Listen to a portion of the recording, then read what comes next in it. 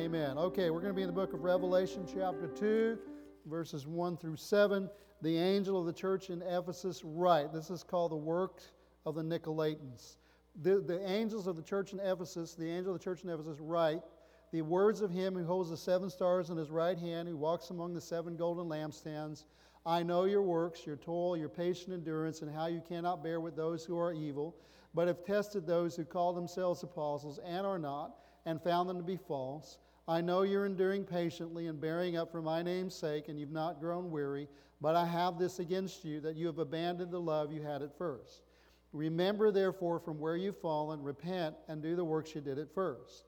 If not, I will come to you and remove your lampstand from its place, unless you repent. Yet this you do have, you hate the works of the Nicolaitans, which I also hate. He who has an ear, let him hear what the Spirit says to the churches. To the one who conquers, I will grant to eat of the tree of life, which is in the paradise of God. Now, I want you to know that I'm going to be focusing on a secondary issue in this letter, not the primary issue. The primary issue is you've left your first love, get back to your first love. But the secondary issue, and what I felt like the Lord talked to me about, was the work of the Nicolaitans. And not only the work of the Nicolaitans, but the fact that Jesus hates the work of the Nicolaitans. Now, how many of y'all know that God is love? So a lot of people struggle with that. If God is love, how can He hate? Well, actually, I preached a message before called the fear of the Lord. The fear of the Lord is to love what God loves and to hate what God hates. That means you respect and you reverence who God is and what He approves and what He doesn't approve, right? So how can the Lord hate? And that's kind of what we're getting into. And it's not so much how the Lord can hate, but what does God hate? And that's what we're going to look at in this message. So the little background, the Apostle John was on the Isle of Patmos because of his proclamation of Jesus and the good news of the kingdom of God. The empire was tired of him. He was tired of his proclaiming, tired of his preaching. He was turning the Roman world upside down, and so they wanted to get rid of him. They tried to kill him. Specifically, they tried boiling him in oil, but he wouldn't cook. He wouldn't die, right? Now, just thinking about that, wonder what kind of oil they use, because, we're like, should I use olive oil, coconut oil, we would probably boil him coconut oil today, but back then it was probably olive oil, whatever. All right. He wouldn't cook, so they couldn't kill him, so they put him on the Isle of Patmos, and the Isle of Patmos was an island, a kind of a deserted island. They only sent people that were criminals there, and basically they got him away from where he could do any kind of harm as far as they were concerned. So it was while he was here on the island, the Lord appeared to him, gave him this letter. Not the letter to the Ephesians, but the letter that they call the Revelation. The whole thing was a letter. Sometimes we think that he gave a certain letter to Ephesus, a certain letter to Smyrna, a certain letter to Philadelphia. No, that's not true. He gave them the whole letter of Revelation, and it's the revelation of Jesus Christ, but he wanted specific things said to specific churches that he was sending the letter to. Okay? And so in this letter, Jesus gave specific instructions to 7 churches, which happened to be located on a trade route. And you might think to yourself, well, why should I read this today? It doesn't mean anything to me today, other than, some of the stuff that people are saying that could be China, it could be the Huey helicopters, it could be this or whatever. It doesn't really mean anything to me, and it was spoken to them. Yeah, but the Bible says, whoever has ears to hear, let him hear. Right? And so I believe that there are things, just as in all of Scripture, there are things that God wrote that we need to apply to our lives as well, and they are applicable to our lives. So what we want to look at today is to the church of Ephesus, what we can learn from what he said to them was not only get back to your first love, but what we want to look at specifically today is what were the deeds of the Nicolaitans. So the first question we have is, who were the Nicolaitans? And by the way, I've always said Nicolaitans, but I was reading it and I realized I was saying it wrong. Nicolaitans is what it says. However, that being said, I have something so ingrained in my mind, don't be surprised if I say Nicolaitans. All right, so again, Revelations 2 and 6, specific verse we're going to look at. Yet this you have, you hate the works of the Nicolaitans, which I also hate. So who were the Nicolaitans? These people were said to be the heretical followers of Nicholas of Antioch. Who was Nicholas of Antioch? He was one of the chosen seven described in the book of Acts whenever they were having a problem with passing out food to the widows, and they brought it to the apostles, and the apostle says, look, we can't be involved in preaching the word and also serving tables, so pick 7 men among yourselves who we can assign to this ministry. The Bible says in Acts 6 and 5, this pleased the multitude. They chose Stephen, a man full of faith in the Holy Spirit, Philip, Prochorus, Nicanor, Timon, Parmenas, and Nicholas. And it very specifically describes Nicholas as being a proselyte from Antioch. So the Bible tells us that Nicholas was a proselyte. What was a proselyte? Well, that means he wasn't born a Jew. He didn't have years and years of training and teaching in the Jewish heritage, the Torah. He didn't know any of that, but somewhere along the line, he was exposed to the Jewish scriptures, to the Jewish God. He converted from paganism to Judaism. And then while he was in Judaism, he heard the gospel and he experienced a second conversion, this time turning from Judaism to Christianity. Unfortunately, he also converted again, not away from Christianity, but he began to follow an errant teaching that Jesus himself said was heretical. I hate the works of the Nicolaitans. So knowing who Nicholas was, what were the works that Jesus hated? That's the second thing we want to look at. Is Jesus, well, we'll look at that in a minute. What I want to focus on this point is that Jesus hated the works of the Nicolaitans. What caught my attention was that Jesus actually used the word hate. He used the word twice just in this particular chapter when he referred to the teachings and deeds of a group of erring spiritual leaders that were known as Nicolaitans. What is important to state from the outset is that Jesus did not hate the Nicolaitans. What he hated was their works. Now understand that. Jesus loves people. What he doesn't love is some of the works that people do. In fact, it reminds me of Scripture. We don't have that in there, but it reminds me of the Scripture in Romans chapter 1, verse 18, where people talk about the wrath of God. And the Bible says in Romans 1:18, and this is New Testament, it says, the wrath of God is revealed from heaven against, now some people read it this way, ungodly and unrighteous men. And it doesn't say that. It says, the wrath of God is revealed from heaven against all ungodliness and unrighteousness of men. So it's not people, it's the works that they do that the wrath of God is against, who suppress the truth in their unrighteousness. And in this particular case, it's important that we understand that there are some works that Jesus hates. Right? In our text, the word hate is from the Greek word miseo, which means to hate, to abhor, or to find utterly repulsive. It describes a deep-seated animosity to something that one finds to be completely objectionable. A person experiencing this level of hate not only loathes the object of his animosity, but he rejects it entirely. This is not just a dislike. It is a case of actual hatred. Christ didn't hate these individuals, but he certainly hated what they were doing and teaching. And this reminds me of another scripture in Proverbs chapter 6. And I don't know if you know these things, but it says here in Proverbs 6:16, there are 6 things that the Lord hates. 7 that are an abomination to him. Haughty eyes, that means proud eyes. A lying tongue. Hands that shed innocent blood. A heart that devises wicked plans. Feet that make haste to run to evil, a false witness who breathes out lies, and one who sows discord among brethren. So, just so you know that God does have a strong dislike, more than that, a hatred towards certain behaviors. Now, that brings up the third point, which I think is important. What were the Nicolaitans doing? What were their works?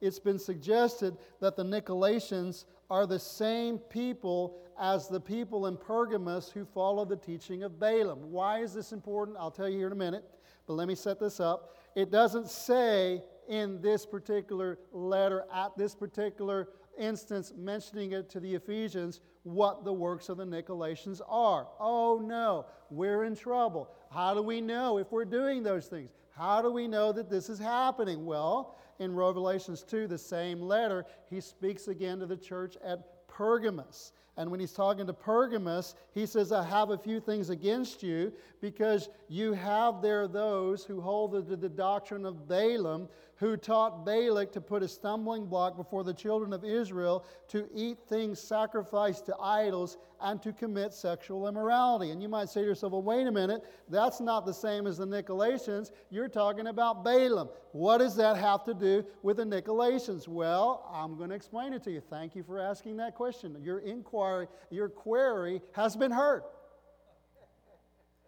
Nicholas can be derived from the two main Greek words meaning that come from the word laos, which means people, and Nikon, which means to conquer. So it's Greek translation. It means to conquer the people. Balaam can be derived from the Hebrew words and Baal, which means exactly the same thing, to conquer the people. So the two names could really be the same thing, only one name is referencing it to in Greek, and the other name is referencing to it in Hebrew. And if that is the case, which I believe it is, then what the works of Balaam are the same things that were happening with the Nicolaitans. Are we good? Okay. So what the two faults of these same heretics were the same.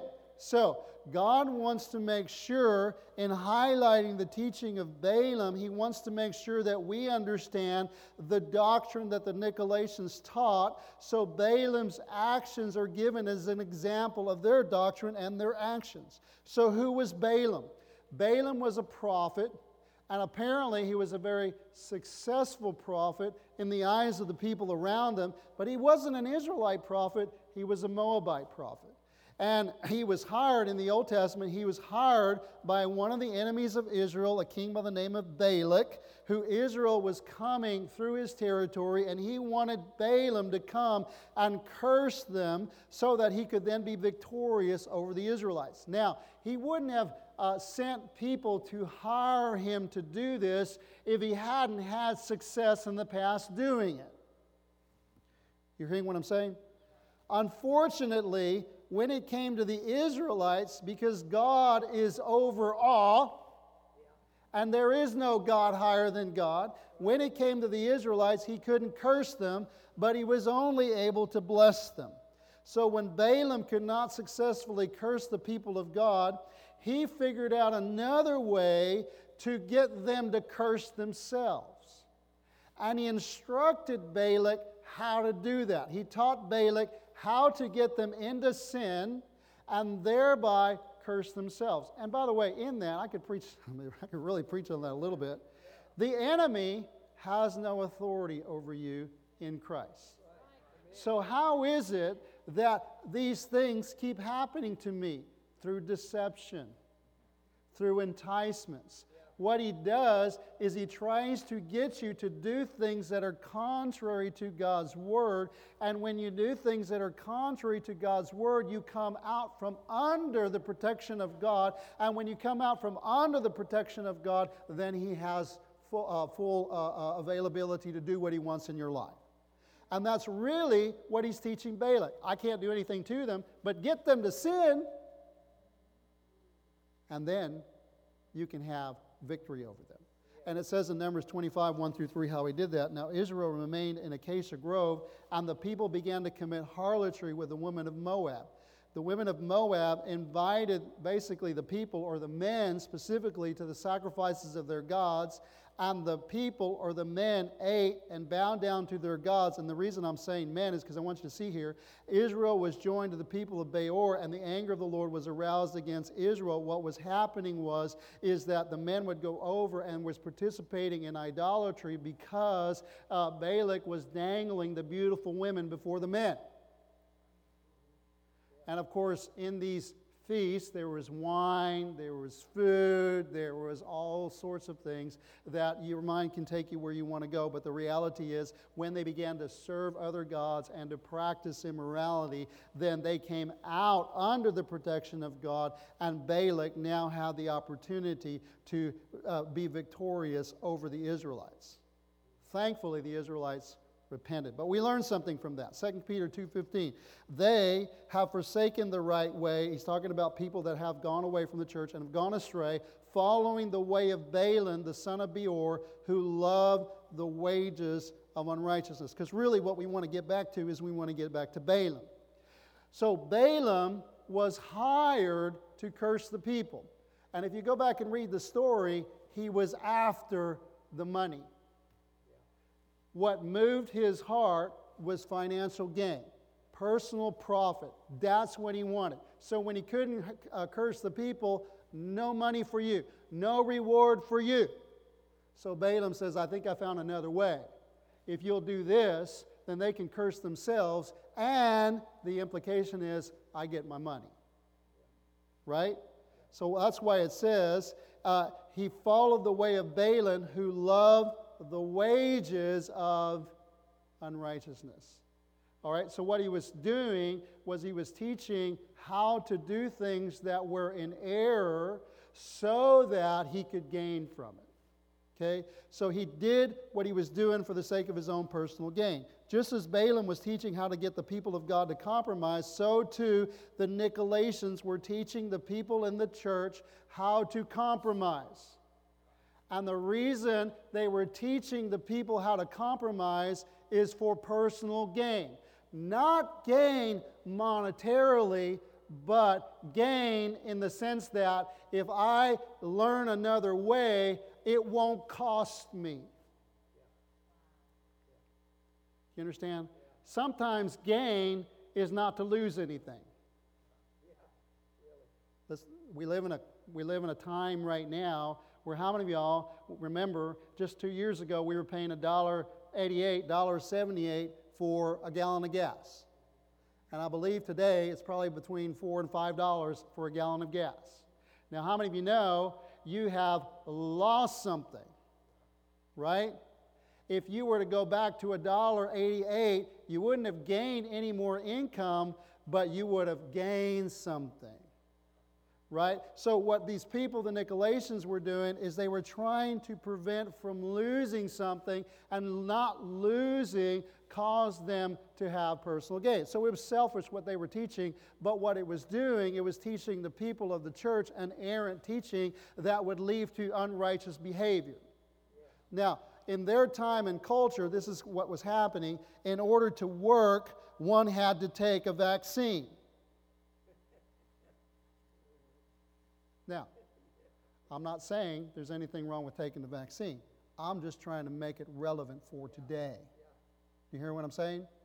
Because there was about to be an issue where people that didn't want to take the vaccine were going to have to make a decision. Do I take the vaccine against my own personal convictions, or do I not take the vaccine? Now, if you don't have personal convictions against taking the vaccine, not a problem for you. Nobody's saying anything different. All we're trying to do is make it relevant.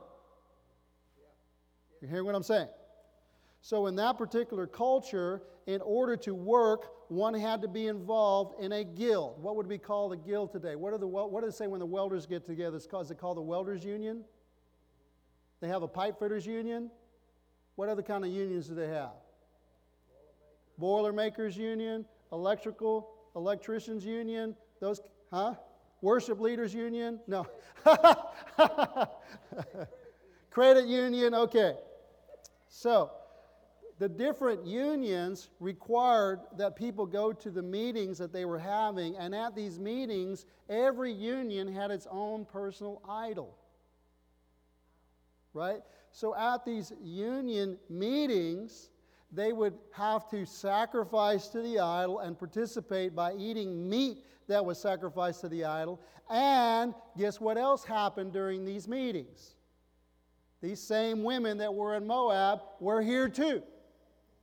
Because part of idolatry at that particular time, it was really wrapped up with sexual immorality. Okay? And so if you were going to bow down to the idol, you had to practice sexual immorality. Well, guess what? These things are contrary to what it means to be a Christian. But the problem was, if they didn't go along, they were going to be banned from the union. They were going to be banned from the guild, and if they were banned from the guild, they were at risk of not. In fact, many people actually went to a place where they went through very great scarcity and had no means of providing for their family, because if you didn't belong to a trade union, if you didn't belong to a guild, you weren't allowed to work. Right? What do you do in those particular times? Well, do you stand up for God and refuse to bow down? There's a lot of history where people refuse to bow down. Shadrach, Meshach, and Abednego, you need to bow down to this idol. If you don't bow down to this idol, we're going to throw you in the fire. And they said, we don't have to talk about this. There's no discussion here.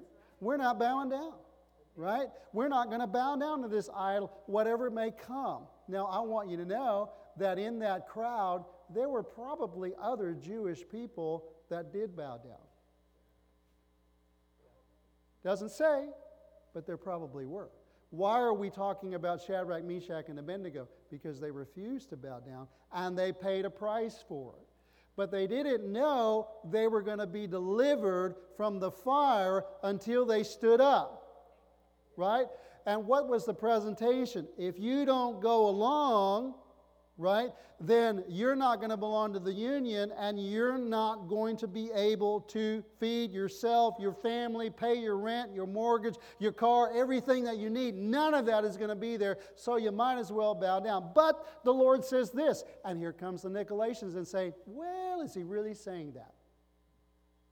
Does God really want you to starve? Does God really want you to go without a job? Does God really not want you to pay for your family? Maybe we need to look at this a little bit different. And so the Nicolaitans were teaching them that you didn't really mean it. You knew there was no idol. You knew there was no God. It doesn't really mean anything to you. You believe in God. You believe in all this kind of stuff. So whether you bow down to an idol or you participate in some of these extracurricular activities, it doesn't really mean a whole lot anyway. It's okay to do that because God knows you don't really mean it in your heart.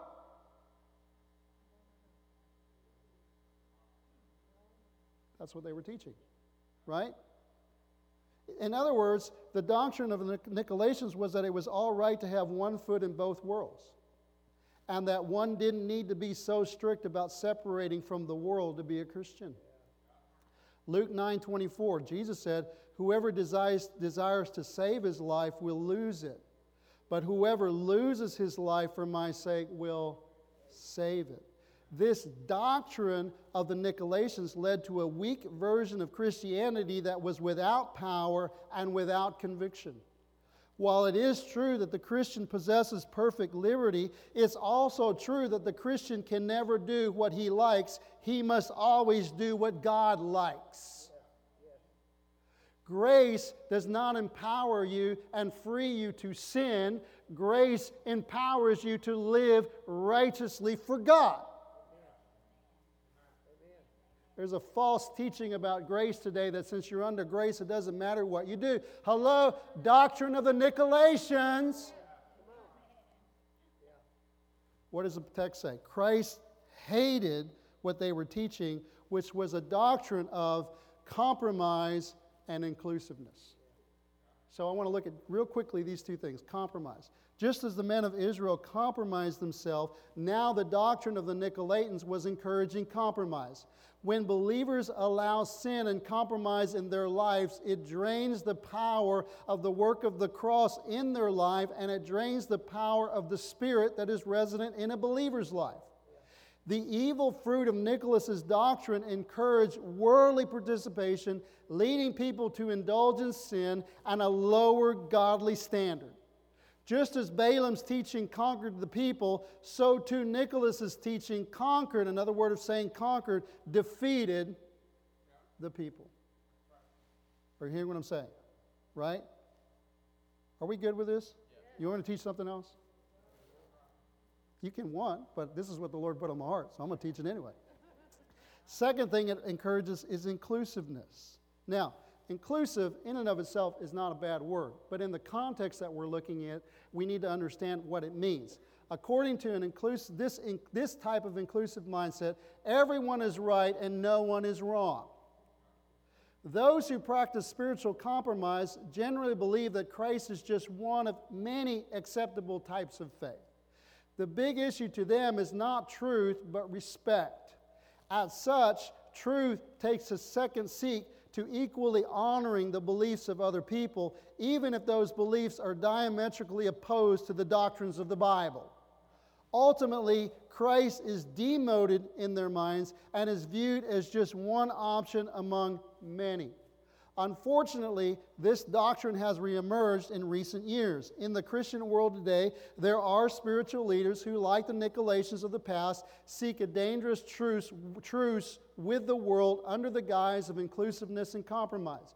Many of these spiritual leaders once held strong doctrinal positions, upholding the Bible as true and absolute, but over time they've shaped their beliefs to meld with the changing moral climate of society, and in the process they produced a gospel very different from the one presented in the Bible. And why do they do this? To avoid persecution, to avoid being unfollowed on Facebook, to avoid being disliked, and to gain favor, to gain fame, to gain money, not from God, but from the people. So why are they doing this? For personal gain.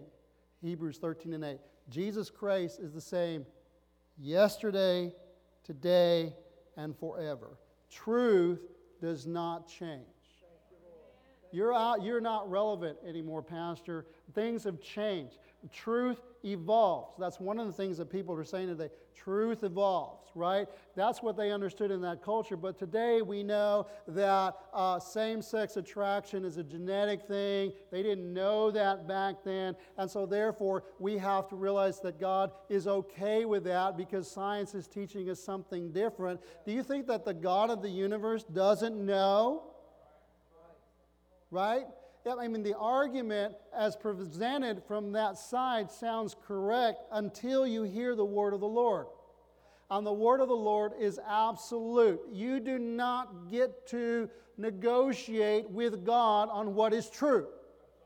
We are called ambassadors of the kingdom. An ambassador does not get to make policy or change policy. His only job is to represent the policy of the government that they represent. We serve the kingdom of God. We serve a king, and it is his policy that we do not change. We do not get to compromise, but we represent. And if somebody has a problem with that, we don't need to be mean about it. We don't need to be vengeful or hateful about it, but we don't have to compromise. We say, hey, look, I understand how it is that you feel about this, but I don't make policy. I only describe what the policy of my government is. The Bible says. The Bible says. Right? Today, just as before, whenever believers take a firm stand on absolute truth, they are viewed by the world as intolerant. But when it comes to the eternal truth of God's Word, there is no room to soften or adapt one's beliefs. We must continue to espouse and hold on to the true teachings of the Word of God. Now, okay, so in conclusion, a little longer conclusion, but what are the signs that point to a rise of Nicolaitanism today? Well, first of all, there's no emphasis on living holy and being separated from the world. Right? We are called, now let's make sure we understand this. We're called to be in the world. We're not supposed to separate ourselves from worldly people. Right? We're supposed to be in contact with them because a physician needs to be around people that are sick. Right. The reason we're supposed to be around worldly people, though, is not to contract their disease. Right. What is their disease? The same one we were delivered from, sin. We're not to be around them to contract sin. Listen, if you're hanging around people and you get to a place where they're influencing you more than you're influencing them, then you need to cut that off. And that's good teaching for your kids as well. It's okay for them to have friends that are not Christians because that's how they get saved. But if at some point their friends are having more influence on your kids than your kids on them, then you need to cut that off. Right? Because we're supposed to be in the world, but not of the world. Right? What does 1 John say? The love of the... 1 John chapter 2, let me turn there real quick. I think it's chapter 2, verse 9. All right. 1 John 2. Got to fill in. 1 Juan 2. Right? Do not love the world. Verse 15. Do not love the world or the things in the world. If anyone loves the world, the love of the Father is not in him. You hear what I'm saying? The love of the Father. For all that is in the world, the desires of the flesh, the desires of the eyes, and pride of life is not from the Father, but is from the world, and the world is passing away along with its desires. But whoever does the will of God abides forever. So what can we learn from that? Practice the things of the world. You're not in relationship with God. You don't have the love of God in your hearts. And so you may think you're a Christian, but if you're living like the world, you may want to reconsider that statement. You will know them by their fruits. You hear what I'm saying? Modern Nicolaitanism dresses itself in the form of inclusivity. Rather than living separately from the world, those who espouse this view reason, since everyone is right and no one wrong, both spiritually and morally, why should there need to be a need for separation? Leading denominational churches have taken the position that the time has come to help lesbians and homosexuals blend into the church community and lead a different form of holy life with other church members. This sentiment mirrors the teaching of the Nicolaitans. They promoted a message that will make them more acceptable with the multitude instead of one that will put them in opposition with the expectations of modern society. All right? Now, what are you saying? That we shouldn't let homosexuals come into the church? No, absolutely not. We want them to come to church. But we don't justify the lifestyle. You hear what I'm saying? At some point, you're either going to change or you're going to get mad at me. Or you're going to get mad at the church. Because we're intolerant. We want, but everybody in the world, but the government and all these kind of saying all this kind of stuff. I don't know about that government. I just know about this government. We love you. We want you to be a part of the community of God, but we're not going to accept sin and compromise what sin is just to have you be a part of us. Because at some point, that's what Paul said in his book in 1 Corinthians. He said, get rid of that sin. Get it out of your midst. You can't allow it to take root, because then if it takes root, then all of a sudden the new generation come in, those come in, they say it's okay. And it's not. You say, and it's not just about the community. We're talking about your souls. We're talking about your relationship with God. You cannot be a friend of God and a friend of the world at the same time. There has to be a change. He that would come after me, Jesus said, must deny himself, take up his cross, and that means a cross is you're going somewhere you don't want to go. You've got to crucify your flesh and the desires thereof and follow after him. Am I making sense to you? Right? So, the second point that we bring up. So, first of all, no emphasis on living holy, separated from the world. Second point, no emphasis on the doctrinal teaching of the Bible. Now, we're talking about Bible doctrines. We're not talking about denominational doctrines. Now, you might say, well, wait a minute. They're one and the same. Sometimes they are, sometimes they're not. Okay? I think you just did a study on Hebrews chapter 6, and then you had the fundamental teachings that every Christian needed, and that's what we would consider a biblical doctrine. Jesus Christ is the way, the truth, and the life. No man cometh to the Father except through him. Biblical doctrine. Am I making sense to you? Right? But some other things, it's not that they're not important, but there are some things that are primary and some things that are secondary. Okay, we're talking about the primary things. No emphasis on doctrinal teaching of the Bible. Modern Nicolaitanism dresses itself in the form of progressiveness, dismissing much of the Bible as being too restrictive or exclusive of other people's beliefs. Today, this trend is so widespread that the basic tenets of the Christian faith are largely not known by most church givers, especially by those who are younger. Basic Bible doctrines such as the virgin birth, the sinlessness of Christ. Yes, you would be surprised that some people don't believe that Christ was without sin. Sin, salvation, holiness, and eternal judgment are often unknown or inadequately taught or considered optional. Thus, true doctrinal teaching of the Bible is diminished, replaced by different variants of watered-down, politically correct instruction. Third thing is there's no emphasis on absolute truth or absolute biblical morality. Modern Nicolaitanism dresses itself in the form of being open-minded. It cries that it's unfair and unjust to assert that beliefs alone are the absolute foundations for truth. It's not just what you believe, it's my experience is my truth. Have you ever heard people say, that's not my truth? Right? They can look at this and say, well, I understand, but that's not my truth. And so what are they basically saying? They're basically saying that truth, which is what God says His Word is not really true. What's true is what I believe to be true. And in some sense, in your world, what you believe to be true is truth, but not in God's. And this world doesn't belong to you. This world belongs to the Lord. Right? Okay, so even if we believe what we believe, it makes allowances that we may be wrong or that others are equally right, but with a different approach. To demonstrate how deeply this damaging influence has already permeated the church, it is a statistical fact that more than half of evangelical Christians do not believe in absolute truth.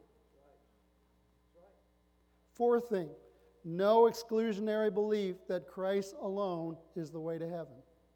Modern Nicolaitanism dresses itself in the form of tolerance, asserting that everyone has a piece of the truth. If followed to its logical conclusion, it eventually leads to a doctrine, a false heretical doctrine, and yes, it is heretical, called universalism, which is the belief that everyone and everything will ultimately be reconciled to God. Okay, there's two forms of that. There's universalism that says that it doesn't matter whether they believe in Christ or not believe in Christ. Every religion has a piece of the truth. They're like spokes on a wheel, and they all get to the middle somehow, some way. All right?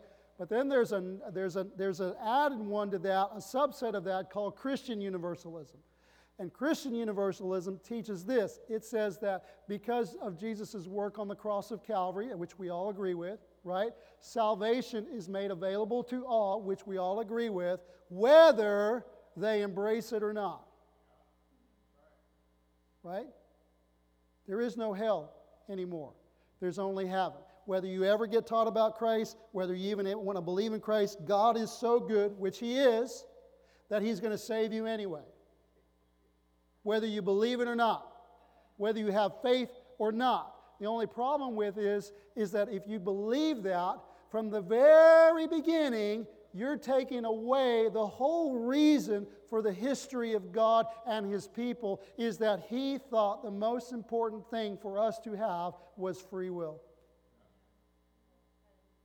And in the guise of, we don't want anybody to go to heaven, or I can't believe that my relatives who were good people would be in hell. I mean, we don't want anybody to go to hell, or I can't believe that my relatives who were good people could possibly be in hell. How could God allow something like that to happen? God didn't allow something like that to happen. He sent His only Son to be crucified on the cross, that whoever believes in Him should not perish, but have eternal life. Well, why did this happen? It wasn't God's fault. Well, they never had an opportunity to hear. How shall they hear without a preacher? And how shall they preach unless they were sent? God is not the one that's at fault. Jesus is not the one that's at fault. If people aren't hearing, the fault lies in the hands of this church.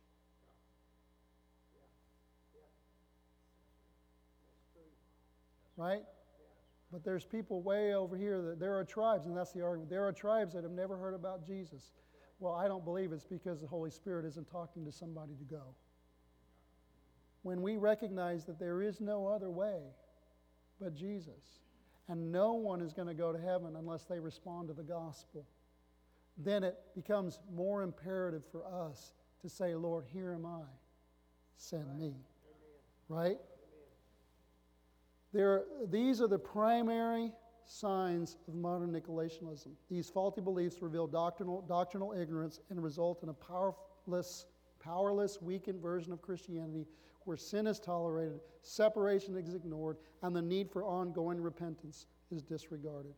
Jesus hated the works and the teachings of the Nicolaitans. And I don't believe his attitude has changed at all. Now, please don't misunderstand me. He doesn't hate people. He loves people. But he hates sin. And he hates things that destroys people. And this kind of teaching, this doctrinal compromise, this heretical teaching destroys people, the people of God, that he wants to become strong. And how do we become strong? We become strong in his word and in the power of his might.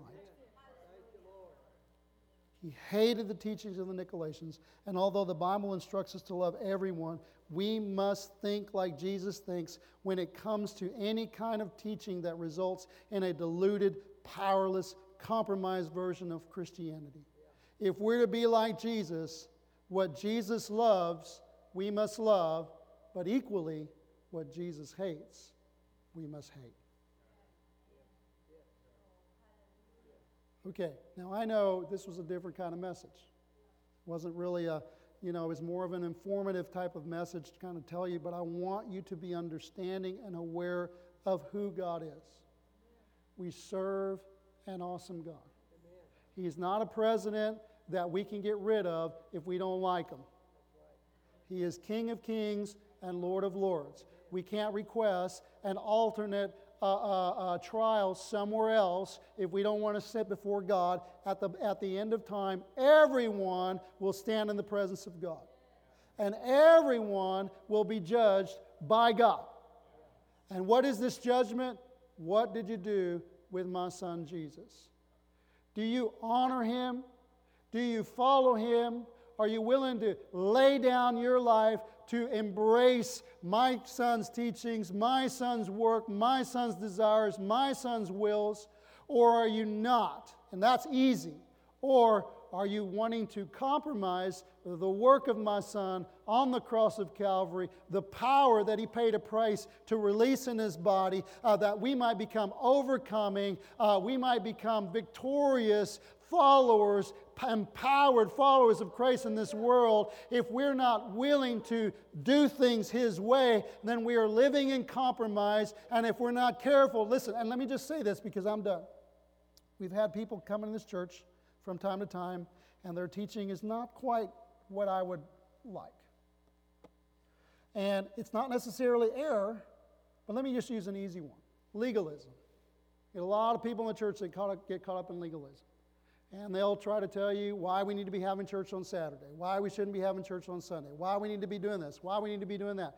And at first I was like, I need to do something about it, but I felt the Lord told me, no, every servant's accountable to his own master. So when do I get involved?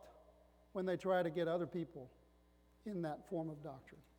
If you want to practice that for yourself, totally up to you. You can do whatever you want. But if it begins to affect the church, then we're going to deal with it. You know what I'm saying?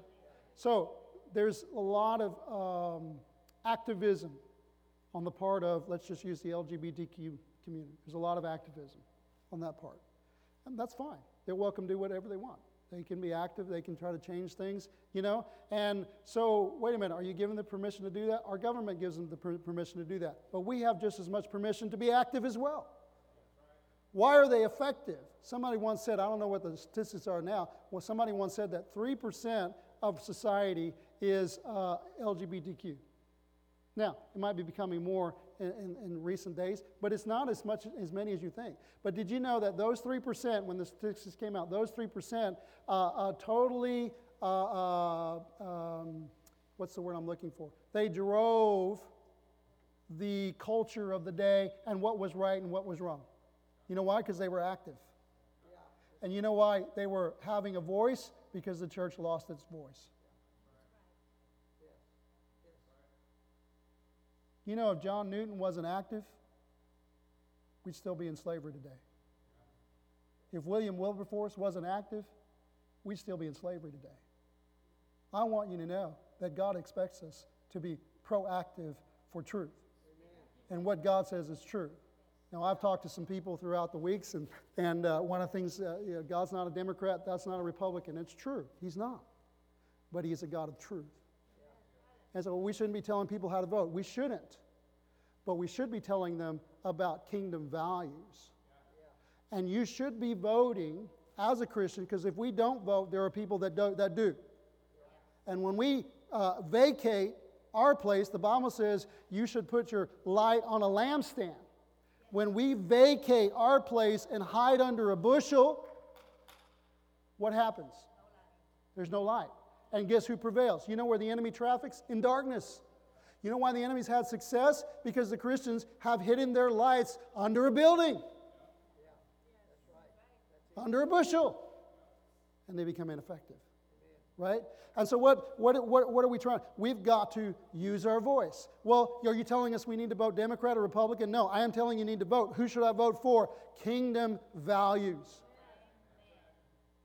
Don't vote for a political party. Vote for kingdom values. What can't? Well, how do I know? Guess what? You're going to have to do the work. You're going to have to do the research. We might have places where you can go where they've already done that, but the bottom line is if 50% of the or more of the society, and we'll just talk about Texas, is Christian, why is it being dominated by unrighteous value systems? Because the Christians are not standing up. The Christians are not doing what they're supposed to be doing. And you know what? That's in some ways accommodating to the culture. Believing the lie. It's all going to work out in the end. Right? And maybe the Bible says that He's coming back for a church without spot or wrinkle. He's not coming back for an ineffective baby, immature bride. He's coming back for a bride that is ready, potent, strong, standing firm, living holy lives, and teaching others how to live holy lives. We have to learn. We have to learn as people of God that God wants to change culture. And the way He changes culture is by changing you and I. And one of the things that has to go out is this idea that we can't be vocal.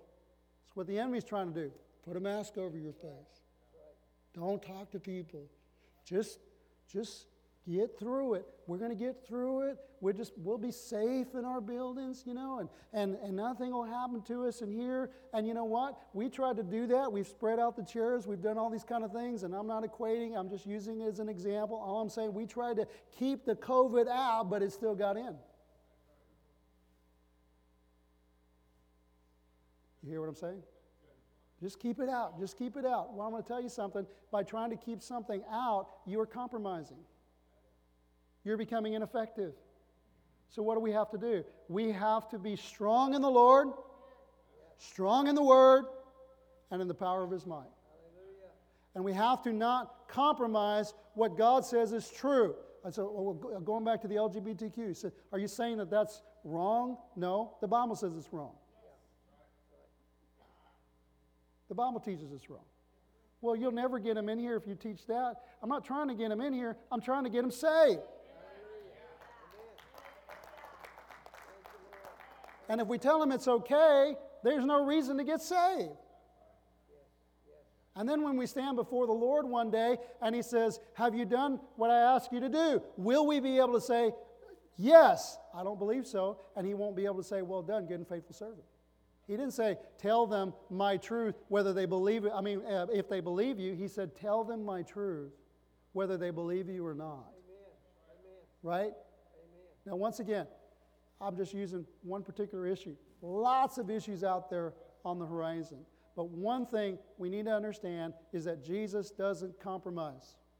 He loves, but He is the Word. He is the standard. He is truth. I am the way and the truth and the life, and no man comes to the Father except through